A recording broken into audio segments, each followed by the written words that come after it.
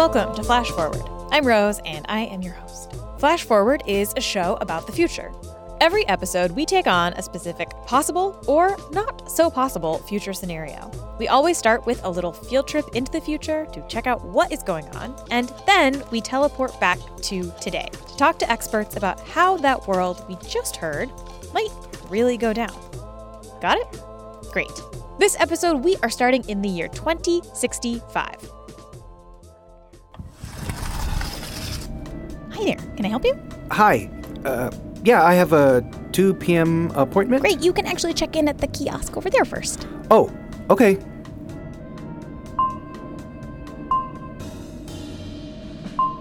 Have a seat anywhere. We'll be right with you.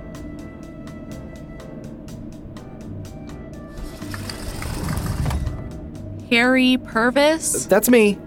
Right this way. You've been here before? Oh, no, first time. Do you have any questions? No, I don't think so. Great. If you do, just ring the little bell by the door of your pod.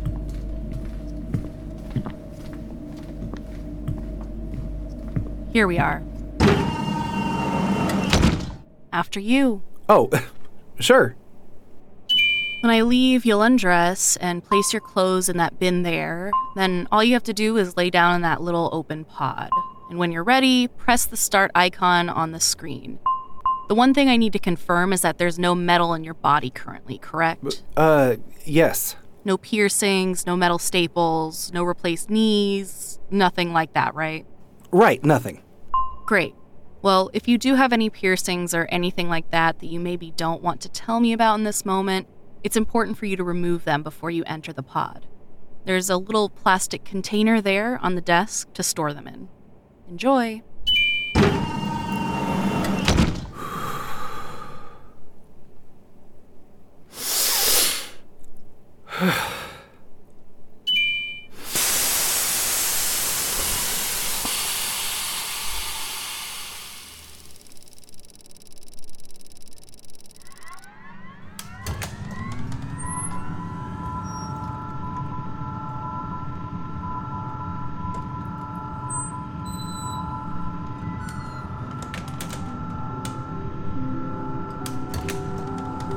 Hello, Harry, and welcome to Parvis. Please, close your eyes. Now, imagine a baseball bat. Imagine slicing that baseball bat into 100 pieces. Each piece would be about the size of your fingertip. Now imagine taking that fingertip and slicing it again 100 times. Each of those pieces would be about the size of the eye of a needle. Now take that needle eye, and again, imagine slicing it up 100 times. Each of those pieces would be the thickness of a single human hair. Now imagine slicing that human hair again, 100 times. One of those 100 slices is the size of a red blood cell, swimming through your body. Now take that red blood cell, and again, slice it 100 times. One of those slices is the size of a bacteria. Take one of those bacteria, and again, slice it 100 times. And now we have something the size of a virus. Take that virus, and again, slice it 100 times. What you get is something just 5 atoms across. And that is the size of nanotechnology. That is the size we work at here at Parvis. That is, of course, why you're here. Parvis offers a one-of-a-kind, completely revolutionary detox process that works at this scale of atoms. Our proprietary nanodots will enter your body, seek out toxins, poisons, and mutations, and neutralize them. Working at this incredibly tiny scale makes our detox painless, precise, and comprehensive.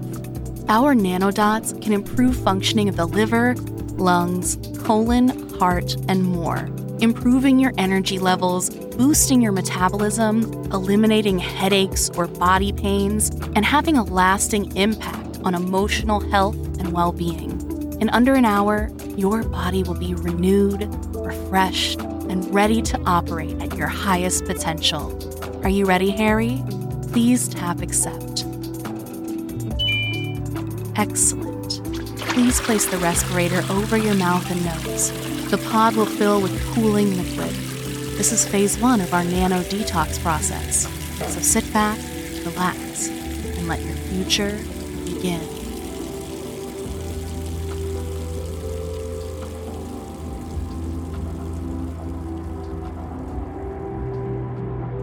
Parvis, where bigger isn't better.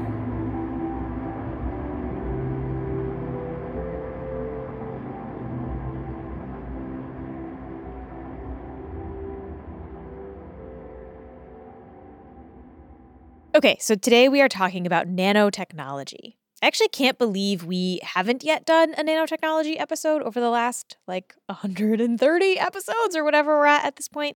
But here we are, and I hope that you are ready to embark on a journey into a completely different world. A world much, much smaller than our own. I always call nano the world of the small and strange.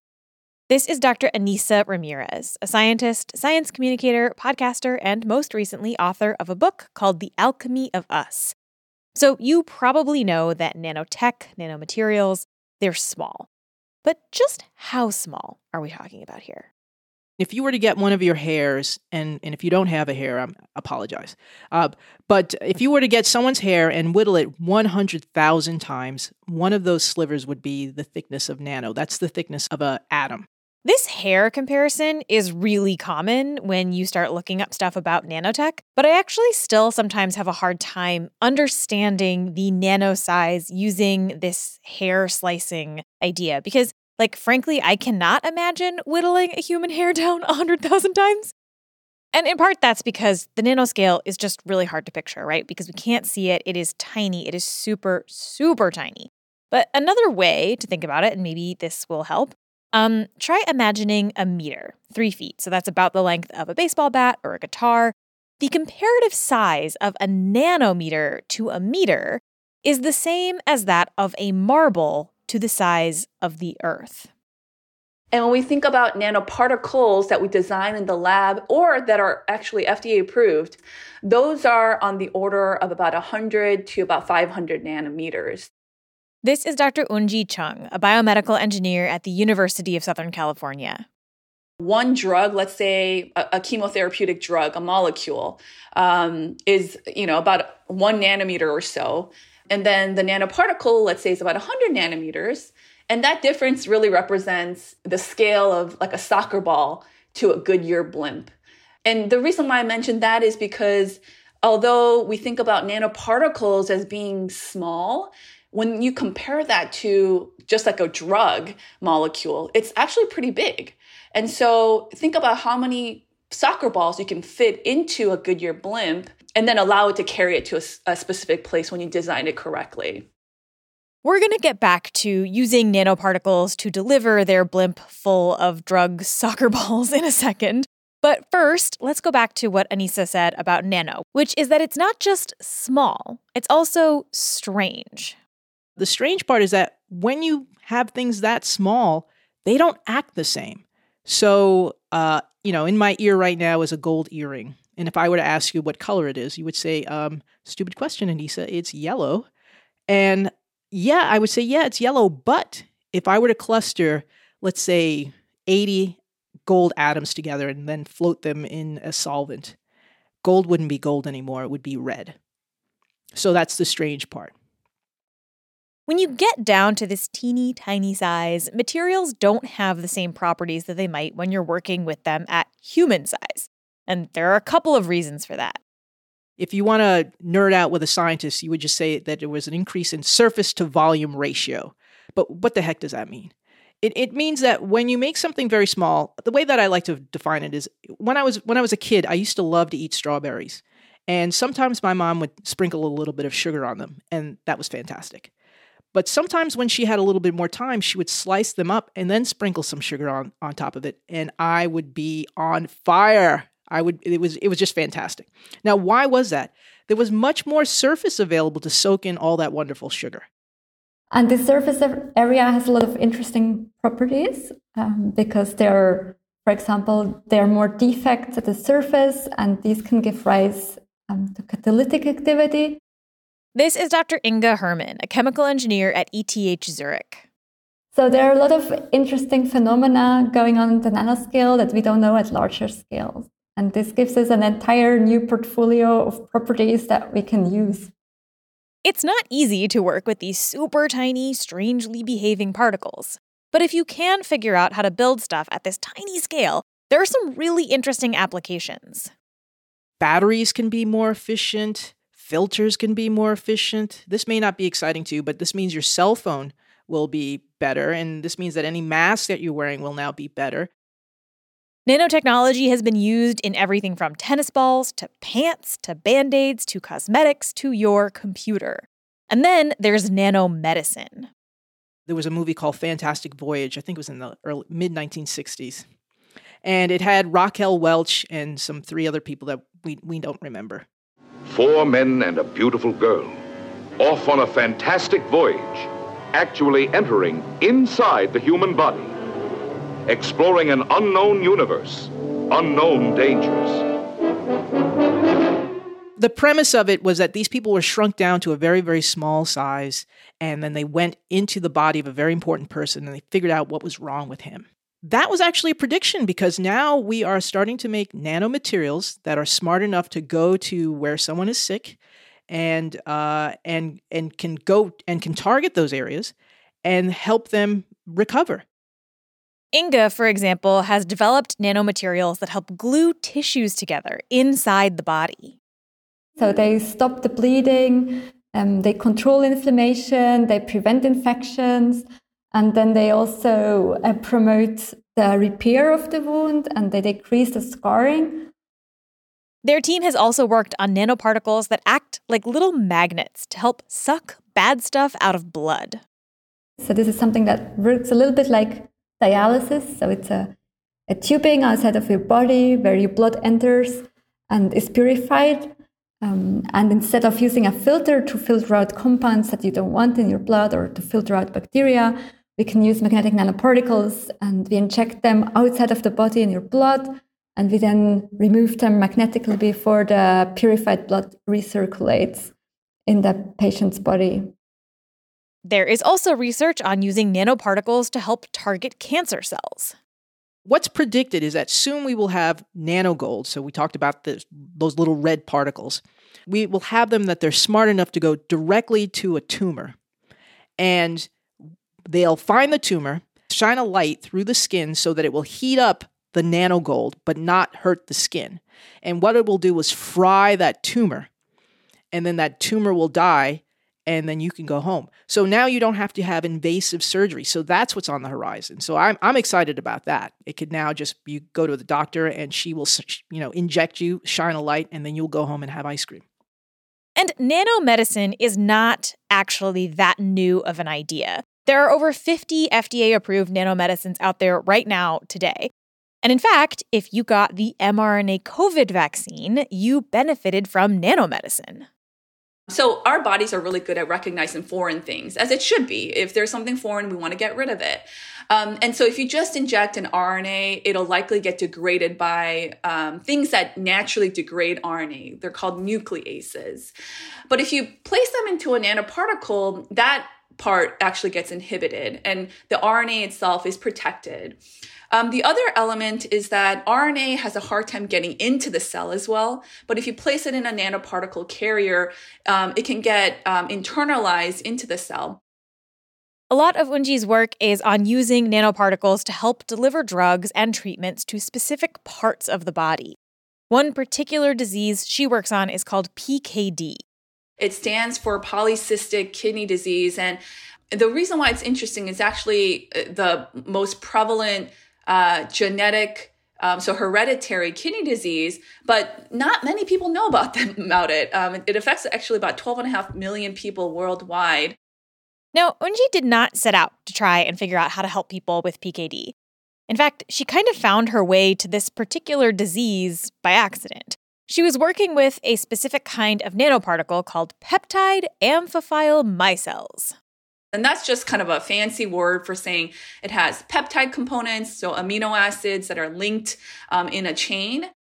She originally thought that these nanoparticles would be useful for cardiovascular diseases. But when she watched where they were going in the body, she noticed something interesting. They weren't necessarily going to the heart. They were winding up in the kidneys. And I was just so surprised by that because nanoparticles just have a hard time getting into the kidneys in general. And oftentimes we think about drugs going into the kidneys as a way of getting out of the body because they'll go into your bladder through urine, and then it'll leave your system. And that's really kind of the beauty of science, is that oftentimes, we're going to design an experiment perfectly with these controls, but the observations and the results often feed back into redesigning and learning, and oftentimes developing and providing insights that you had never even thought about to begin with. And so she reached out to some kidney experts being like, hey, is this interesting? What do you think? And they directed her to PKD. I think we've kind of pioneered these nanoparticle approaches for PKD. So we're really excited to continue that effort now. And in the future, there are a lot of potential advantages of nanomedicine. For example, if you can direct drugs specifically to the place that you want them to go, you might also be able to decrease the amount of drug you have to give to a person in the first place. And by doing that, you can really tune and really minimize side effects. And ultimately, the hope is really to bring to life the story of the Fantastic Voyage, or the Magic School Bus. There was one episode where he gets sick, but the Magic School Bus shrinks, into... And it's smaller than actually red blood cells. So it is on the nanometer scale, right? And it's trying to diagnose, what is wrong with Ralphie, right?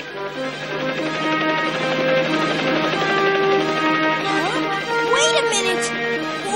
What's going on? Oh, it was your idea, Ralphie. We're here to get the inside story. Ralphie, say ah!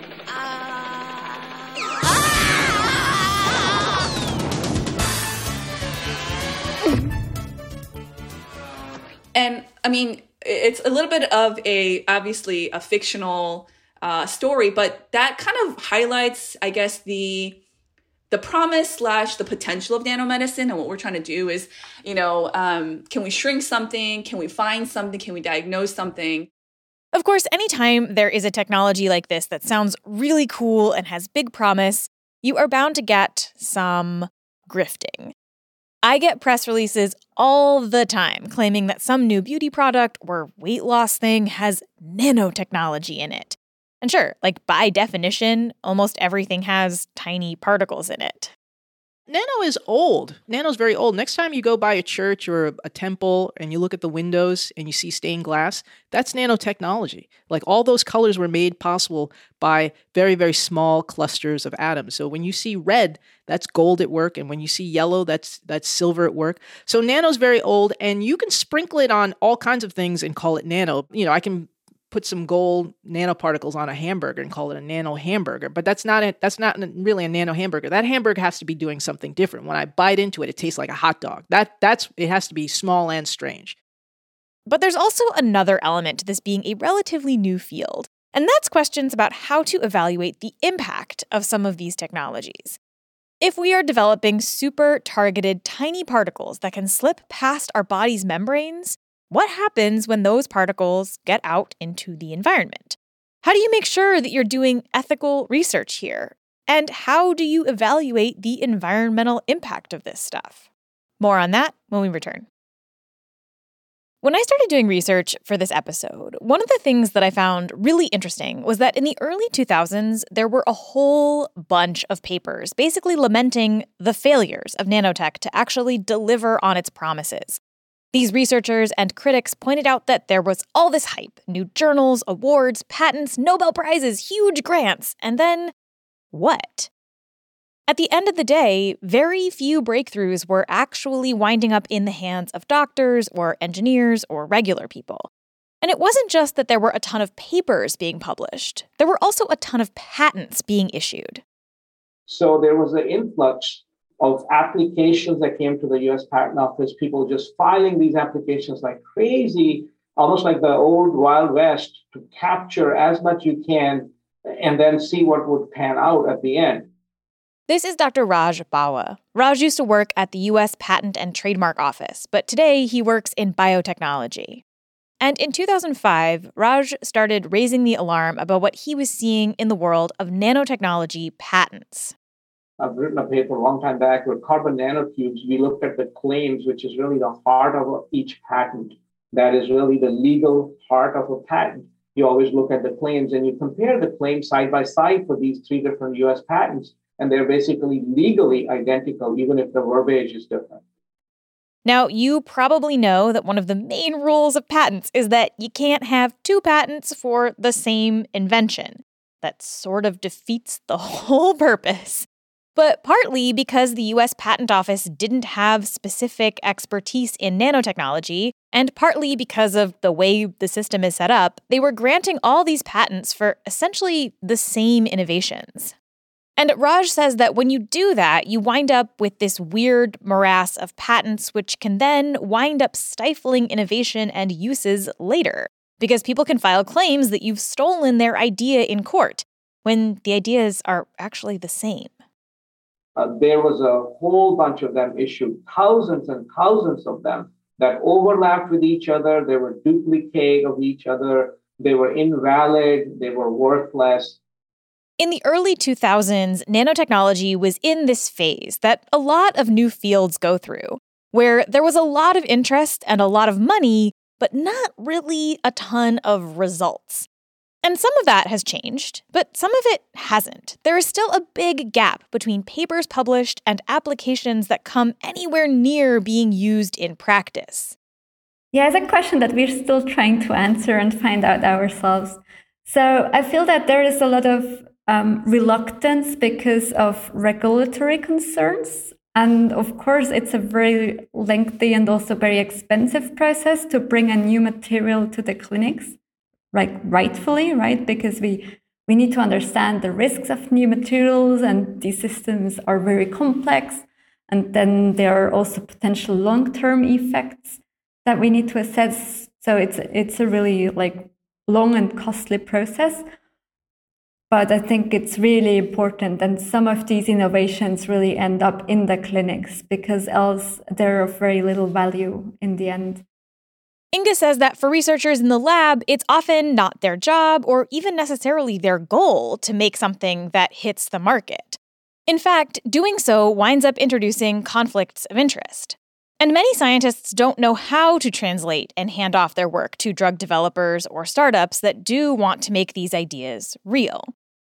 Plus, there are still some big questions about evaluating the risks and benefits of these new technologies. So remember how we said that nanoparticles behave differently than bigger stuff, right? That's one of the unique advantages of using them. But it also means that there are some big questions about the risks and potential impacts of these technologies. And in some cases, we don't yet have the tools and tests to accurately evaluate those risks. And so our concern was, well, if we've got novel behaviors at the nanoscale, our existing safety regulations for chemicals that are not at the nanoscale might not be appropriate for those nanomaterials. All the chemical safety stuff that we do now, does that still work for a nanomaterial? This is Dr. Richard Handy, a biology professor at the University of Plymouth. We were also concerned at the beginning of all of this that if there's a novel mechanism or a novel material with a novel behavior, does it reveal some kind of biological event that we've never seen before, i.e. a completely new novel mechanism of toxicity due to nanomaterials, for example? And we were quite worried about it at the beginning because we didn't know what we were going to find. In most cases, Richard says that what they found is that these nanomaterials don't create some new, totally unexpected toxicity. This doesn't mean they're not toxic in certain quantities and situations. It just means that there isn't some wild card happening that they don't even know how to test for.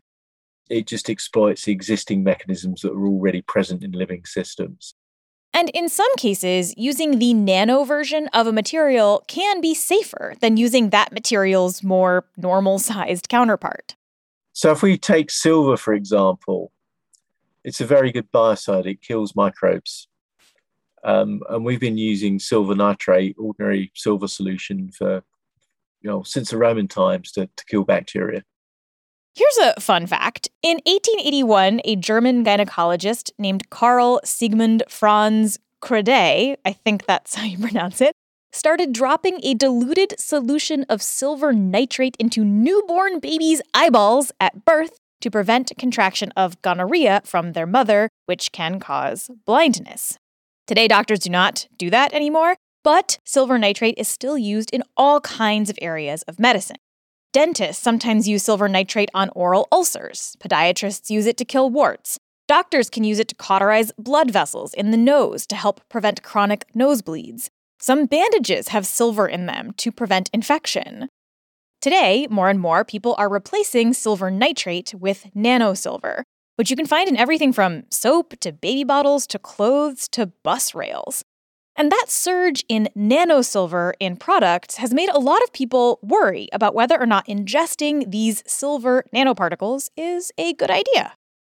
So if we look at silver nanoparticle exposure compared to, say, traditional silver nitrate is far more hazardous to aquatic life. And that's because the silver dissolves and you end up with free silver ions moving around in solution that can be taken up by the organisms. Whereas the nanomaterial stays in the nanoform, it doesn't dissolve very much. And so the hazard is less. And so what we need to do with nanotechnology is frame the hazard of the new nanomaterials relative to the nearest existing traditional chemical and ask, is it more or less hazardous than those? Richard argues that in many cases, the environmental risks of nanotechnology have been overblown, or the studies haven't been done properly. Of course, not everybody agrees with him. A lot of these issues have kind of moved on, and they're not fully addressed. So that is where from my perspective, I see it. And there's no regulations. There's no, for example, nanocosmetics is a whole different area. Nano nutraceuticals. There's no pre-market regulatory authority or approval needed. So you have a lot of these agents that are out in the market, and they do have side effects, serious side effects, but only after that side effect becomes universally known or rises to a threshold level, the agencies will come in and regulate. There are studies that suggest, for example, that silver nanoparticles can kill and mutate fish embryos. Other researchers have bemoaned the lack of studies on the impact of these nanoparticles on both human health and the environment. And some have even wondered if, by sprinkling nanosilver on so many different things, we're just going to wind up breeding resistant bacteria just like we did with antibiotics. I've been to major conferences overseas, like in Thailand and so on, where the nanosilver products were coated on almost everything from toothpaste to tooth brushes to name it. And they're leaching off and they're introduced into the body constantly. So there's really no universal regulatory authority like that, obviously. But everybody agrees that engineers and designers and chemists should keep thinking about how to design these materials to be safe from the get-go. For example, like carbon nanotubes. One of the early concerns was that because they were long and thin, they would behave like asbestos and cause lung disease, mesothelioma.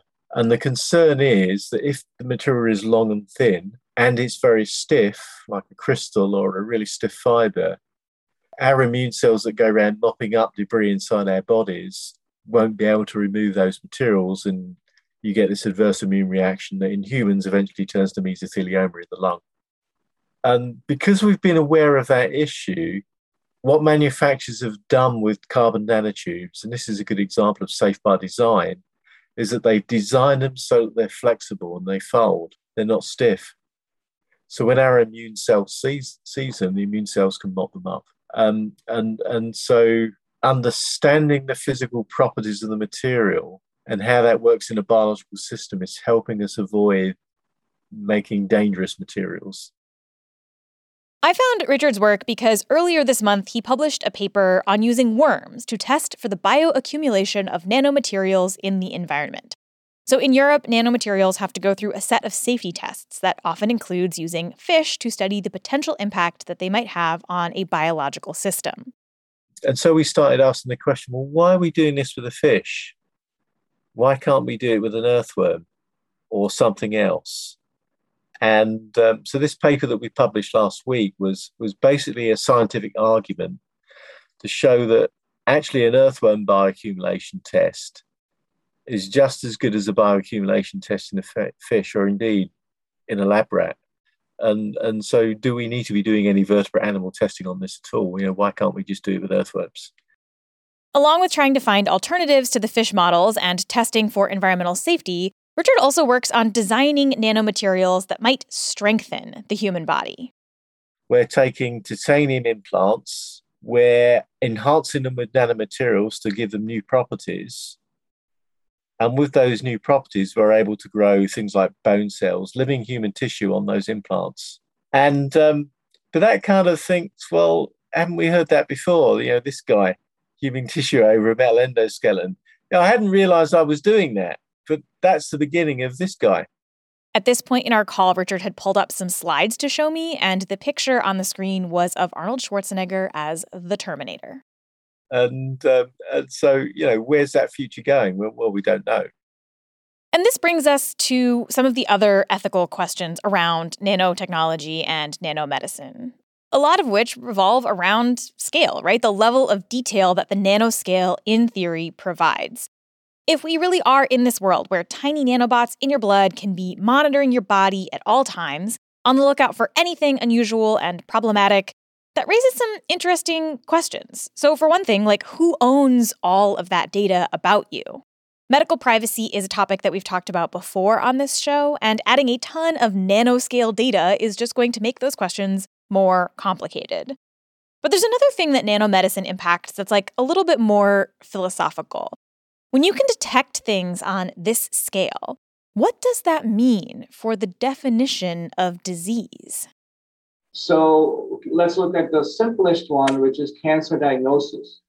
So cancer diagnosis now at the nano level could it mean diagnosing a tissue where only a few cells are cancerous? Because now you have the tools, you have the nano tools to detect that level of resolution.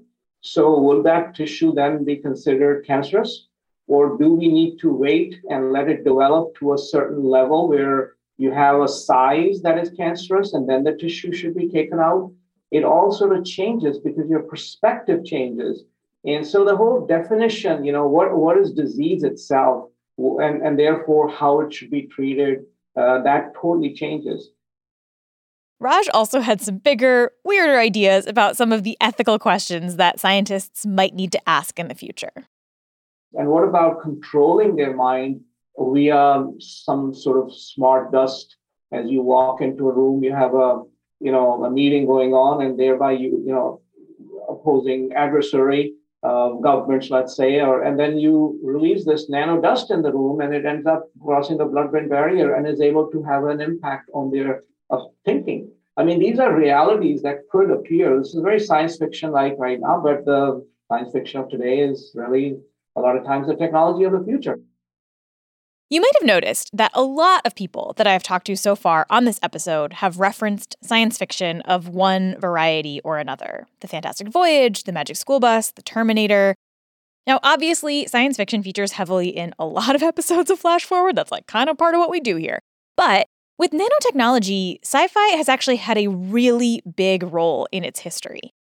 There was a huge push to educate the general public about nanotechnology that happened over a decade ago. And it was in response to the book Prey by Michael Crichton, which was going to make people freak out. People were very afraid that this, blockbuster was just going to make people have a negative opinion. And when we come back, we're going to talk about the ways in which science and science fiction are often in communication and what that has meant for nanotechnology specifically. But first, a quick break. Okay, so most people credit the same guy with first really talking about nanotechnology. People often talk about Richard Feynman when they think about nanotechnology. The perceived wisdom is that it was Feynman in his speech at Caltech. Feynman had been invited to give an after-dinner talk at the 1959 meeting of the American Physicists Association, I think. And I get the impression this was meant to be sort of a light, fun, but provocative thing for, while everyone is having their cigars and brandy.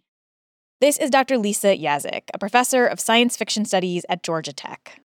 And in this talk, Feynman challenges people to use all of their smarts, all of the different kinds of engineering skills that we've accumulated over the last couple hundred years to attack the problem of small scale, truly small scale engineering, of atomic level and subatomic level engineering. And so the examples he gives is, for instance, perhaps why not store not just the words of the Bible on the head of a pin, but the entire Library of Congress? And why not create cars for insects and for other tiny little beings? The talk is fun and zany and very Feynman-y, and you can read a transcript of it online, which I will link to in the show notes. But what's interesting is every single example he gives is actually drawn from a science fiction story that had been published within the last, I think, 10 or 15 years. Feynman himself didn't read science fiction, but apparently everyone in his lab did. And there was a lot of records of the fact that Feynman had gone around asking everyone in his lab, like, tell me, what are your favorite small-scale engineering stories you've been reading? What have you been thinking about? And he really whipped that together and used that to put together that talk, Plenty of Room at the Bottom, which a lot of people say is the founding lecture in the discipline of nanoscience and technology. And if that's the case, then it is a discipline literally built on science fiction.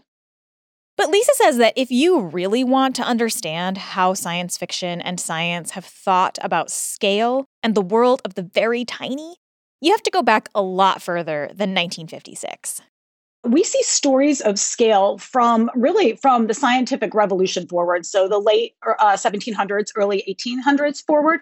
And I think that this makes sense. Sort of the minute that we have technologies that allow us to look at the microscopic world or the solar system at different scales from what we're used to looking at, we want to tell stories about what that might be like to encounter or move between those different kinds of realities. There's Jonathan Swift's Gulliver's Travels, published in 1726, for example. Now, Swift wasn't really interested in the science or tech, right? He's using scale as a metaphor for cultural differences and power. But some of his contemporaries were specifically trying to get people to think about the technologies that allow us to see tiny things. And not just think about those technologies, purchase them. By the 1800s, people are writing these stories because they want to sell scientific equipment. I think that's fantastic. Sci-fi writers at the time were trying to sell microscopes. And to do so, they wrote fantastic tales of finding entire worlds in a drop of water.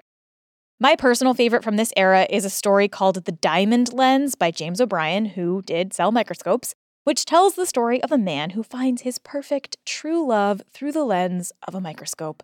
She lives in this drop of water on his slide, and he is so head over heels in love with her that he loses track of time and he lets the drop evaporate, killing his one true love. Lisa has her own favorite from this time period. It's a story by Henry Haas called He Who Shrank. And it is a scientist realizes that the visible universe at the largest scale the scale that we encounter every day maps to microscopic universes at the smallest scale. And so he's like, he has this lab assistant and he's like, hey, lab assistant, why don't you come in here? And I need you to drink this liquid. And the lab assistant's like, sure, it just tosses it back and it shrinks him. And so the mad scientist, who it turns out, right, he's a mad scientist, kind of, he's like, okay, lab assistant, I'm shrinking you and you're going to shrink down to the subatomic scale.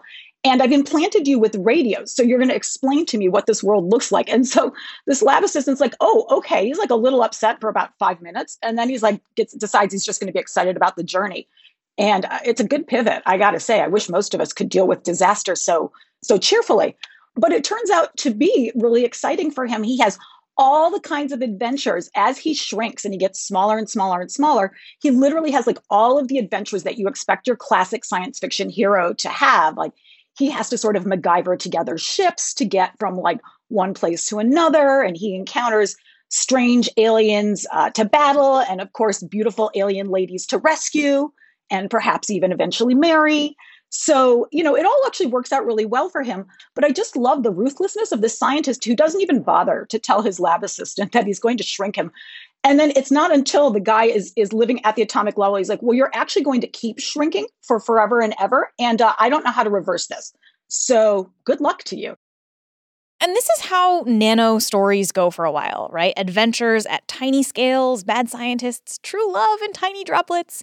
It's not really until World War II that we start to get a new kind of nano story in science fiction. From about 1940 to 1970, you see a cluster of stories that really are like about not just exploring these miniaturized worlds, but doing engineering in them. And I think it makes sense. This is the moment when American science fiction in particular is really coming together in its classic formations, and it's becoming central to the American imagination. And at that time, science fiction stories are really synonymous with stories about engineering the future. These stories feature inventors who don't just explore and have adventures, they build stuff at the tiny scale.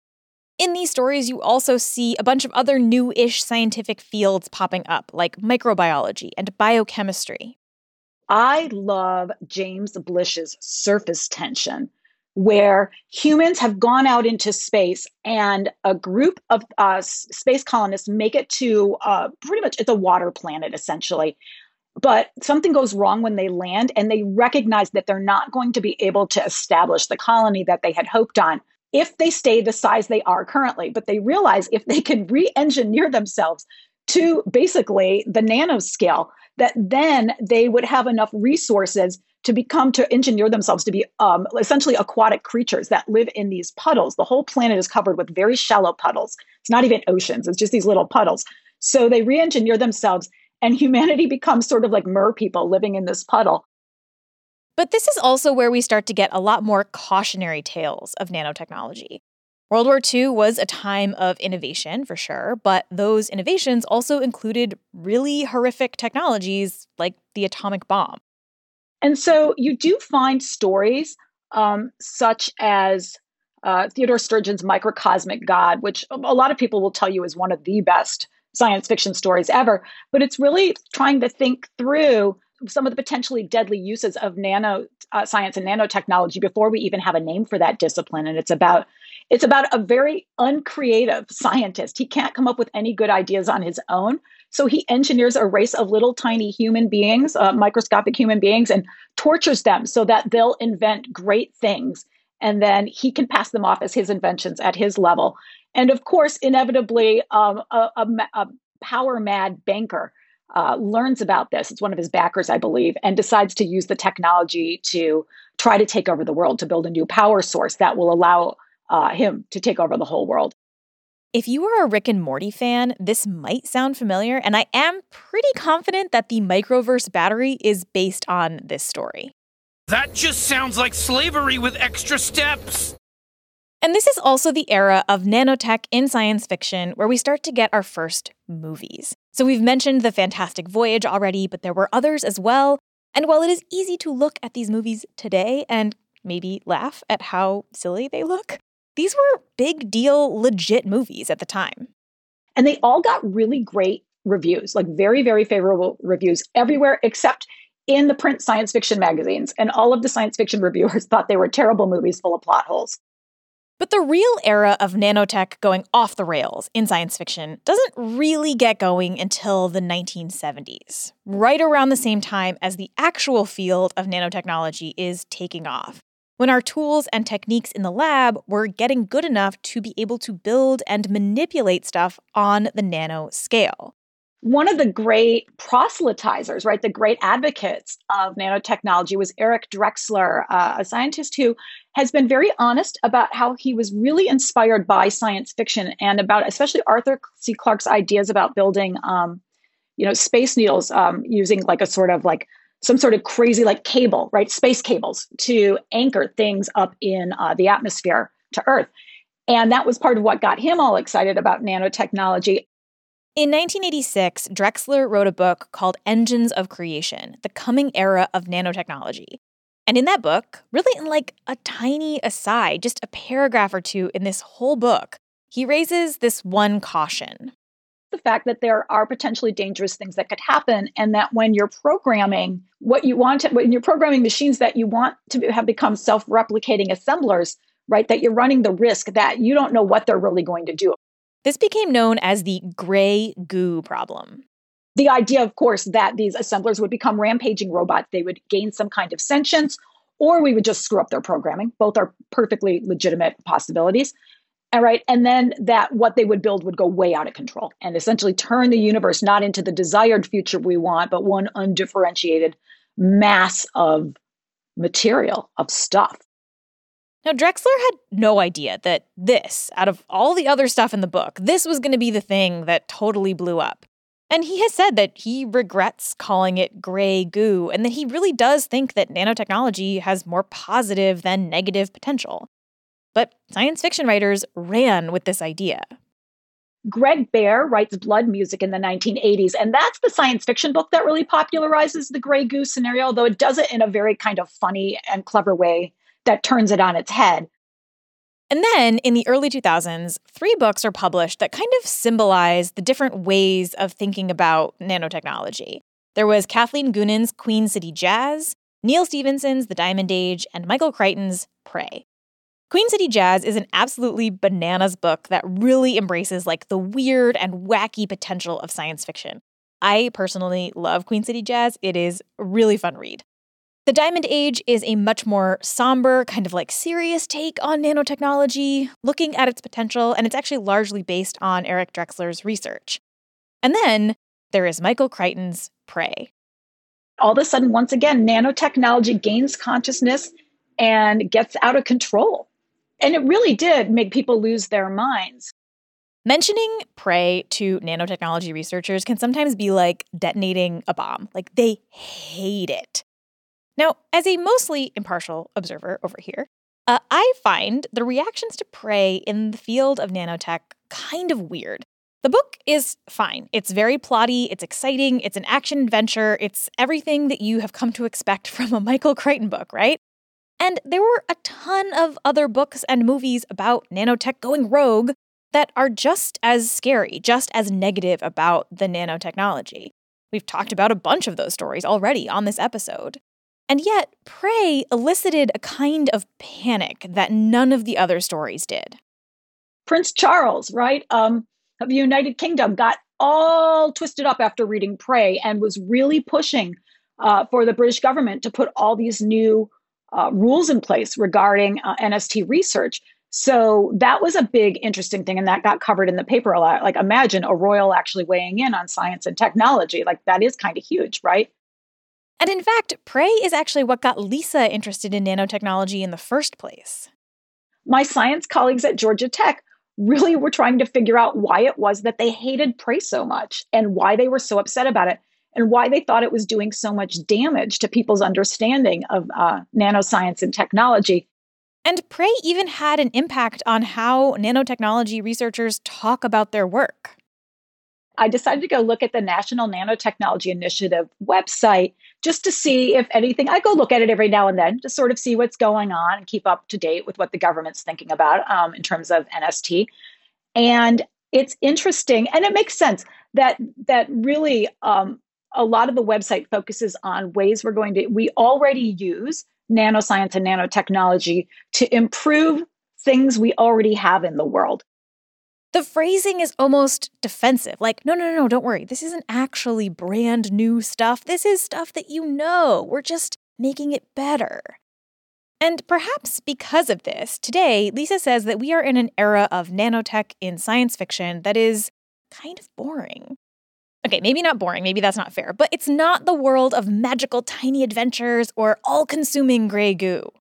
So just at the moment when most science fiction authors are actually kind of moving away from these really exciting and dramatic stories about nanotech coming alive and having like ideas and preferences and sort of pushing back on the human world in really cool ways, suddenly we shift over, and somewhere around 2000, nanotech simply becomes a tool. It's one more tool in the toolkit that people use to build different kinds of futures. And it's almost not exciting. If you look at nanotechnology papers today, they will often explicitly state that they are not talking about science fiction, that this is totally different, real science that is worlds away from the fantastical stuff that you might read or see. And, yeah, I get it. You don't want people to freak out about this stuff. But it's also kind of sad. Remember, the thing that people point to as kind of the foundational text of nanotechnology was Feynman talking about the science fiction that his grad students were reading. The whole field started with ideas like, hey, what if we made tiny cars for insects? What is this? A center for ants? And science fiction can offer some really amazing ideas. I mean, again, the entire field of nanotechnology is proof of this. It's a virtual laboratory and a playground where scientists can conduct thought experiments that they couldn't do elsewhere. When scientists work in the real world, they have to get funding for their work. And to get funding, you have to write grants that promise certain kinds of developments within a certain pretty limited time frame. Authors don't have those kinds of limits on them. They can speculate about whatever they want 5 years out, 50 years out, 50 billion years out. And that kind of creative thinking outside the box can really inspire real-world research and development as well. And even if you are a researcher who just doesn't like science fiction, it can still offer a window into how the rest of the world views your work. It becomes a chance for everyday people to get into conversations about the future and what we hope and what we don't hope we'll do with our sciences and technologies. Besides, you might find the love of your life in a droplet of water. Just try not to kill her this time.